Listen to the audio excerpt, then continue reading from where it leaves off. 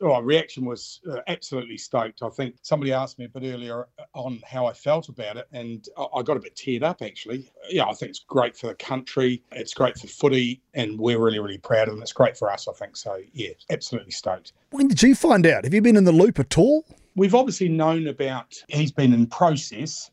I think that's been reasonably obvious to everybody that there's been a bit of process going on. But in terms of where it's got to, I think they finished their process today. So, yeah, we had an arrangement where Razor wouldn't talk to me and I wouldn't talk to him on the days off if he wasn't in town.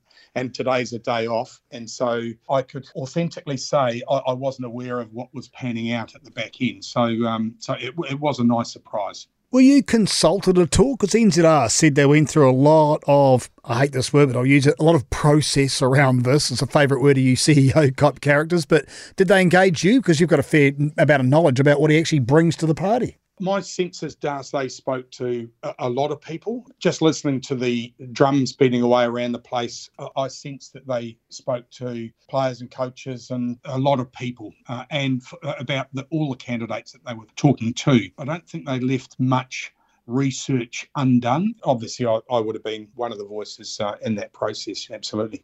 Right, they did. Okay, what now for the Crusaders? Now you've got to retool. You knew that Razor was going, so it's not like you have to replace a guy immediately, but now it's signed, sealed, delivered. So what happens next for the Crusaders, Colin?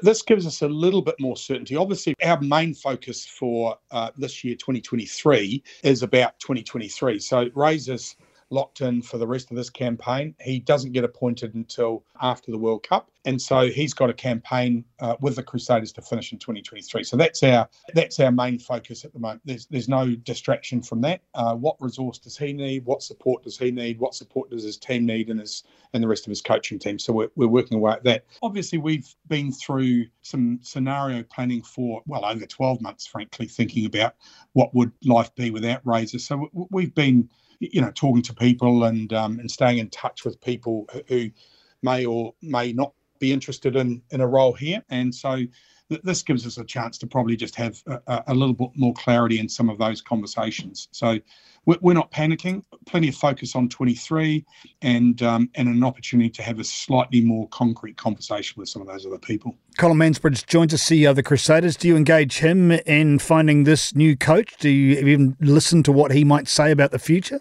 The thing I've noticed about this place, Das, is how much collaboration works. Everybody's got a view or a perspective, and past coaches. Razor's leaned into people like Smithy before, Rob Penny, who he's coached before, Robbie Deans. He's got a great relationship with. So there's lots of reaching back into previous people. I know since I've been here, I get the privilege to interact with plenty of legends like those names and Todd Blackadder and a whole lot of past players. And so you'd be pretty stupid not to listen to what they have to say. I think what we do know is in an environment like this, you want it to be able to influence a coach, but you also want a coach to be able to influence it. And that's probably the best combination that you'd get in terms of thinking about who would come next. Colin, thanks very much for giving us some of your time. Look after yourself and congratulations on being part of the Razor machine that eventually got to the very top.